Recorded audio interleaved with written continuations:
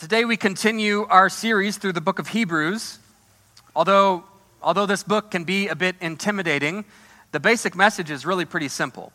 The author wants us to understand just how much better we have it now that Jesus has come. Everything that happened leading up to Jesus, Moses and the Exodus and the giving of the law and the temple and the priesthood and the prophets, all of those things were wonderful. But Jesus is even better. You see, this letter was originally written to a group of Christians from a predominantly Jewish background. And whereas Judaism was officially tolerated by the Roman Empire, to be a Christian was far less acceptable. So there would have been a constant temptation for Jewish Christians in particular to de-emphasize or to downplay or even to deny the distinctively Christian features of their faith. But the message of Hebrews is that with the coming of Christ, we've passed the point of no return.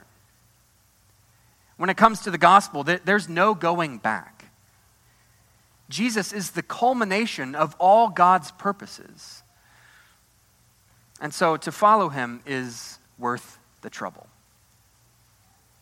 You know, the Word of God is so often comforting and encouraging.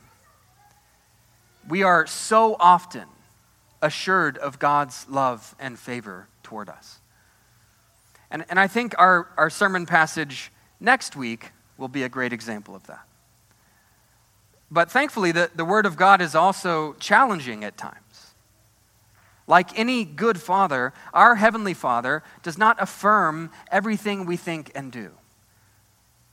Because he loves us, he is willing to speak the hard truths. Because he loves us, he disciplines us and he points us in the direction of flourishing. Because he loves us, he warns us against running, or in this case, drifting into harm. That's what today's passage is. It's a warning against drifting. So this sermon is not going to make for easy listening.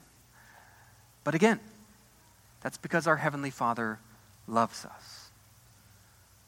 Chapter 2, verse 1 begins with the word therefore. And so we need to back up and make sure that we have our bearings. Essentially, chapter 1 made the case that Jesus is superior to the angels in his being. He is not an angel, as some in the early church were teaching, or as the Jehovah's Witnesses teach even today. Jesus is an uncreated being. He is God. The angels were created through him. In the words of Paul's letter to the Colossians, he is the image of the invisible God, the firstborn of all creation, for by him all things were created, in heaven and on earth, visible and invisible, whether thrones or dominions or rulers or authorities, all things were created through him and for him. And he is before all things, and in him all things hold together. Jesus is no angel. Jesus doesn't serve or minister to the King in heaven. Jesus is the King in heaven. Jesus sits on the throne in heaven. Therefore, it says in verse 1, we must pay much closer attention to what we have heard, lest we drift away from it. And why should we pay closer attention? Verse 2. If the message declared by angels proved to be reliable, and every transgression or disobedience received a just retribution, how shall we escape if we neglect such a great salvation? If the message declared by angels proved to be reliable, then surely the message declared by the Son of God and King of Heaven will prove reliable. And if we were unable to escape judgment for neglecting the message of the angels, namely the law of Moses, then surely we will be unable to escape judgment for neglecting the message of the Son of God and King of Heaven. If the President of the United States were to deliver a message to you by way of the Postal Service, you would pay attention to that message, right? But if the President of the United States were to knock on your front door and deliver a message to you in person, face to face, you would, quote, pay much closer attention to that message, right? That's exactly what has happened. For 15 centuries, the people of God received divine messages via messengers called angels.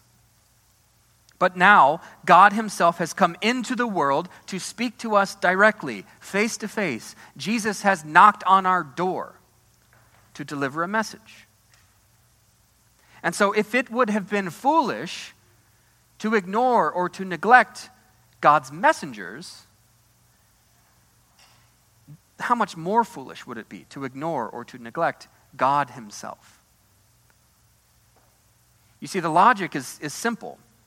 Jesus is superior to the angels, and therefore his message is even more reliable than the message declared by angels.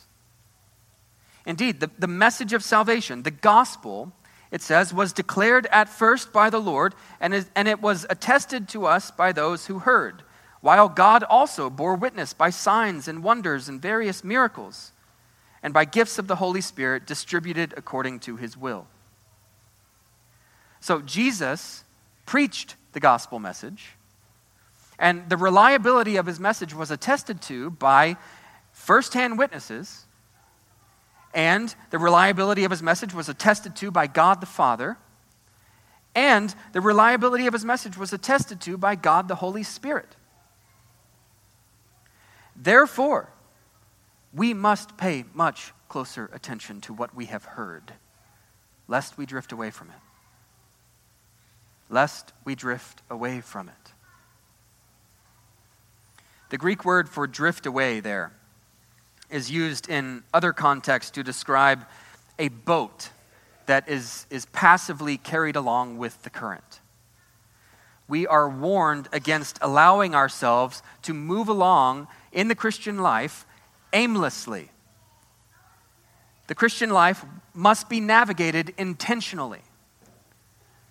The winds and the waters of this world will not naturally take us where we want to go. We don't arrive at a place of spiritual maturity by accident. We have to do the hard work of raising the sails. We have to keep our hands on the helm. As we will see, the author of Hebrews repeatedly implies that to drift away or to fall away from the gospel is a real possibility for followers of Jesus.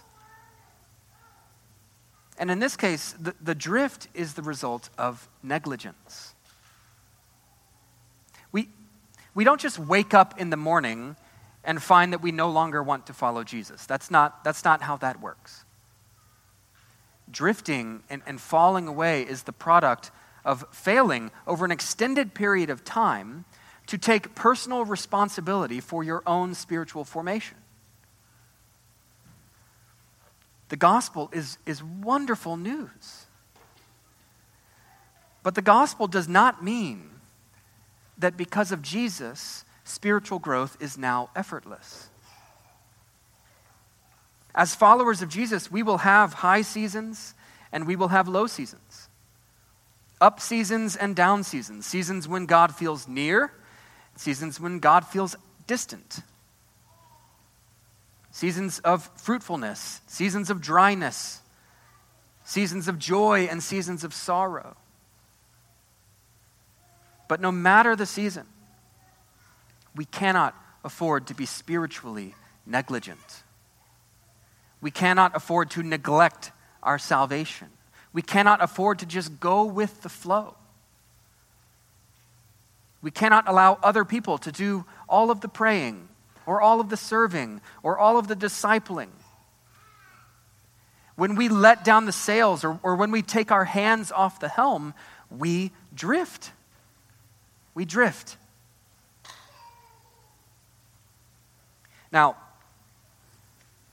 in those low seasons, those down seasons, those dry and sorrowful seasons, we as a community do help one another to avoid drifting, to stay anchored. That is part of the benefit of belonging to the church.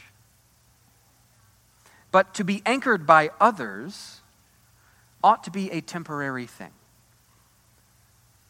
The spiritual progress and maturation of the church community is an all-hands-on-deck type of thing.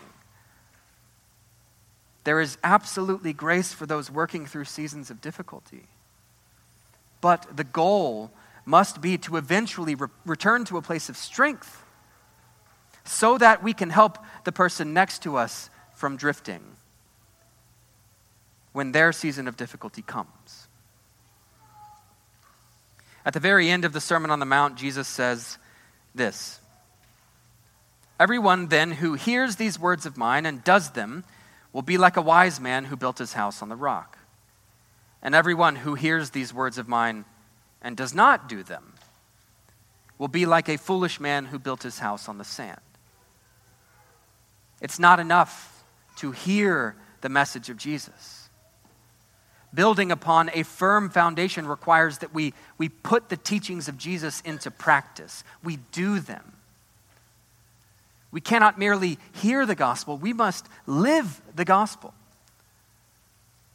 The message of Hebrews compels us to ask the question, in what ways have we become too passive or too stagnant in our faith? In what ways are we in danger of drifting?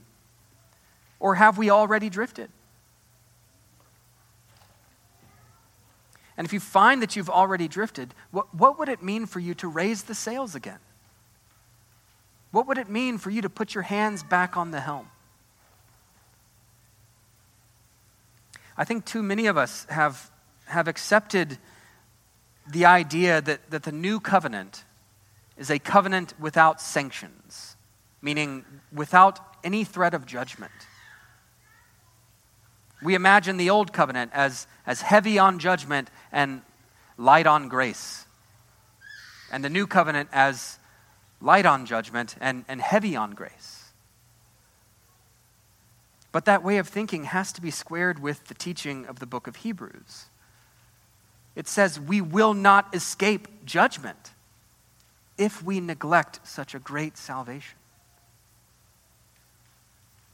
His message is more reliable. And so we are more liable for how we respond to it. And that's not an anti-grace message, because what we neglect when we neglect our salvation is grace. Grace is precisely what we're neglecting. Jesus has knocked on our door and delivered his message face to face. And so to neglect that message is a most serious thing.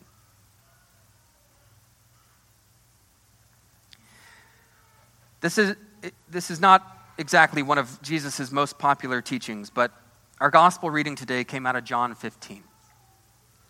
"If anyone does not abide in me, he is thrown away like a branch and withers. And the branches are gathered, thrown into the fire, and burned. If anyone does not abide in me, he is thrown away like a branch and withers. And the branches are gathered, thrown into the fire, and burned." I could try to soften this for us. But for today, I think to do so would be pastorally negligent. Please do not be a withered branch. Please do not be found among the drifters. Follow Jesus with all of your heart, and with all of your soul, and with all of your mind, and with all of your strength. Follow Jesus not merely by nodding your head to the right doctrine, but by being the living embodiment of right doctrine. Pay much closer attention, says the author of Hebrews. Let that mean whatever it needs to mean for you. Pay much closer attention. Brothers and sisters, you belong to Jesus.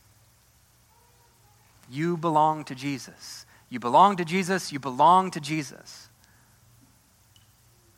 So go deeper.